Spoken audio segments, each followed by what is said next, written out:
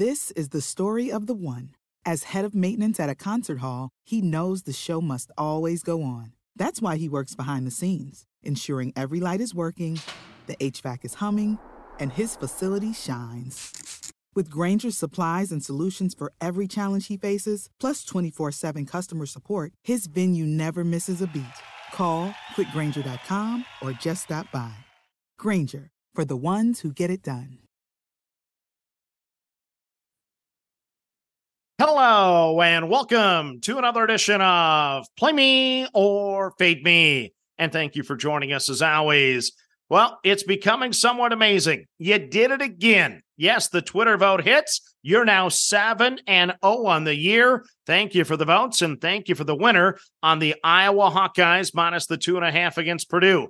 Now, that's 7 wins. As most of you know, if you follow the podcast for a long time, I never get to 8. So if you guys can hit number 8 next week, oh boy, that'll be a whole lot of fun. And that's a story that'll be telling for some time. So let's recap my card for Saturday. It's not very good, I'll be honest. So I do cash my first 4 bet on Wyoming plus the 5.5 against Fresno State. They win that game outright. Had a good pulse on that one. I once again get to cash Iowa minus the 2.5 against Purdue. Then I had Texas A&M. Plus the 2.5 against Alabama. Did I deserve it? Did I not deserve it? I don't know, but I thought I had a touchdown. Well, they ruled it a touchdown, but then they said his toe was out at the 2-yard line. If Texas A&M punches it in from the 2, I get the back door. I lose by 2, I get the cover and the cash. Unfortunately, they don't punch it in. They kick the field goal, and I lose the bet.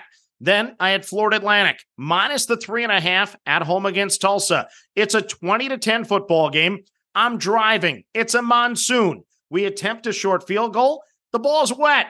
The holder can't get it down cleanly. We missed the kick, and unfortunately, that would have made it a 13-point lead, so the back door would have been out of play. But no. Instead, Tulsa goes down, gets the touchdown. They convert the extra point. They lose by 3, and I lose by the 0.5 point on Florida Atlantic. Then my add-on bets, well, I don't know the final result of Arizona and USC. They're still playing right now. I lose on Mississippi State. Should have played the team total. I talked about it. I regret my play there because they couldn't stop Western Michigan, and I lose the ticket. I cash on Eastern Michigan, minus the 2 against Ball State. Somebody should have stopped me. Minnesota plus the 19 against Michigan. Don't bet into the elite teams. I did it. I went homerism. I thought my Golden Gophers would be up for it on Saturday night. I know I was fired up for it, but that faded quickly. Michigan's a good football team, and I get my butt kicked, and I don't feel good about the state of Golden Gopher football after that one. Notre Dame, minus the 6.5. I should have left it off the card. If you listened to the podcast yesterday, I said I had it on the card, pulled it off the card, put it back on the card. It should have stayed off because I got my butt kicked on that one as well and lost that ticket. Moneyline parlays go 1-1, so I don't lose money, I guess. I cash on Colorado and South Alabama plus the 100. I lose on LSU and Texas. Yeah, when Texas took the lead 30-27, I was feeling pretty good. But that defense that I love so much, they just couldn't stop Oklahoma in the end, and I lose outright there, so I lose that ticket. Major League Baseball, don't need to talk about it. I'm terrible. I'd be fading me right now, too. I'm going to fade myself today, to be quite honest. I cashed 2 first 5 unders. Other than that, another miserable day at the old ball yard.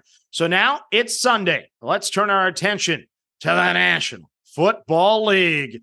So there's that old expression to play the favorites early in the week, play the underdogs late in the week, but that wasn't the case this week. I'm kind of glad I locked in most of these lines. So 4 home underdogs that we locked in earlier this week going off today. We're also on the Raiders plus the 2.5 on Monday night. But what we have going today, I have the Pittsburgh Steelers plus the 5 against the Baltimore Ravens.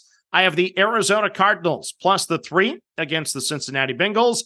I'm on the L.A. Rams plus the 4.5 against the Philadelphia Eagles. And I'm on my purple, the Minnesota Vikings, plus the 5.5 against the Kansas City Chiefs. Now, one additional home underdog that I'm adding to the card, that's the Indianapolis Colts. They're now at a plus 2.5 against the Tennessee Titans. So we'll have 5 home underdogs going off here on Sunday.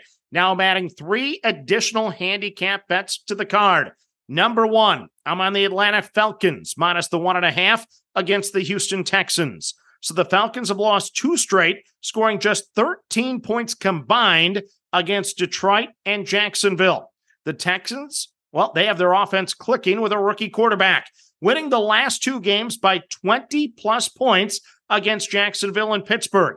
They're outperforming their expectations. So I don't think the Falcons are as bad as they've looked these last 2 weeks, and I don't think the Texans are as good as they've looked the last 2 weeks. Well, that sets up for that. Trendings to reverse. I like these spots. So I'm in the Atlanta Falcons, minus the 1.5 against the Houston Texans.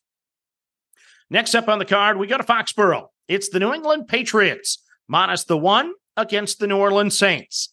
So things don't look too good for the Patriots. Just 1-3 on the season. They're 0-2 at home, and they're coming off a 38-3 loss at Dallas. New England is minus 5 in the turnover differential so far this year. The Patriots rank 30th in scoring, averaging just 13.8 points per game. Meanwhile, New Orleans isn't much better. They rank 25th in the NFL at 15.5 points per game. The Patriots have started slow for much of the last 2 seasons. I think they can avoid it this time around, and we'll see a much different football team. So give me the New England Patriots at home, minus the 1 over the New Orleans Saints.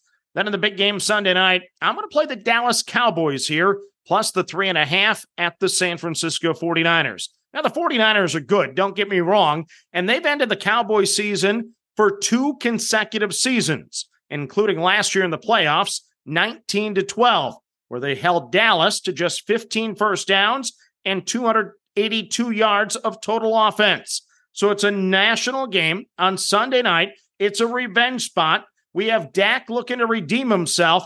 Both teams are averaging over 30 points per game. I'm going to grab the points. Give me the Cowboys plus the 3.5 at the 49ers. Now, system bets, we bet every first quarter under. No different here on Sunday. I'm on the Jaguars Bills under the 9.5 at a minus 103. I'm on the Giants and the Dolphins under the 9.5 at a plus 105.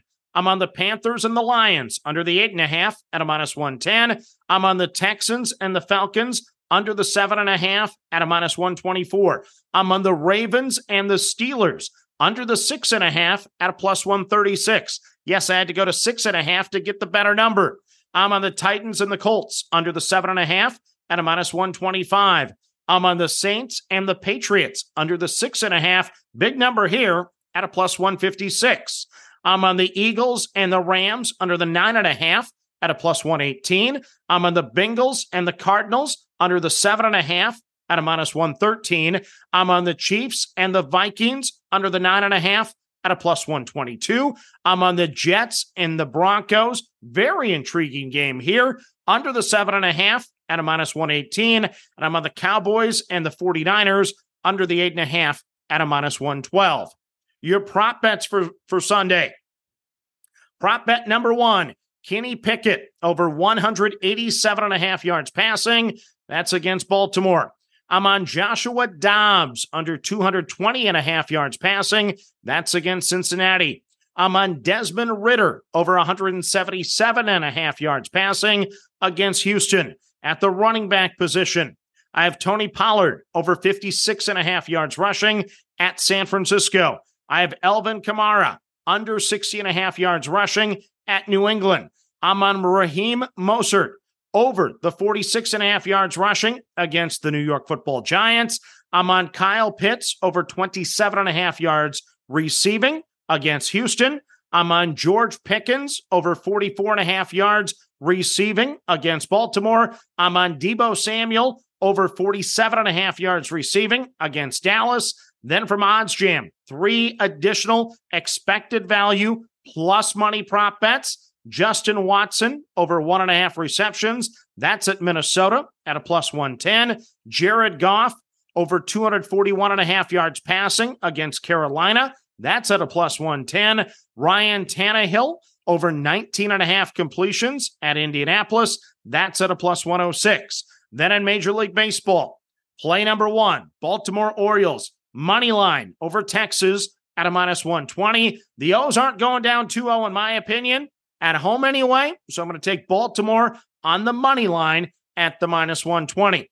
Then in game number 2, I'm going to play the Houston Astros on the run line minus the 1.5 runs against Minnesota. That's at a +135. So I want my Twins to win.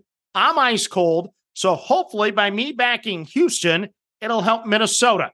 Yeah, that's how cold I am. I'm trying to reverse the curse on myself. We'll see if it works out, I guess. So let's recap my card for Sunday. It's going to be another fun day of sports, of course. I'm on the Steelers plus the 5. I'm on the Cardinals plus the 3. The Rams plus the 4.5. The Vikings plus the 5.5. The Colts plus the 2.5. My handicap picks. I have the Falcons minus the 1.5 against the Texans.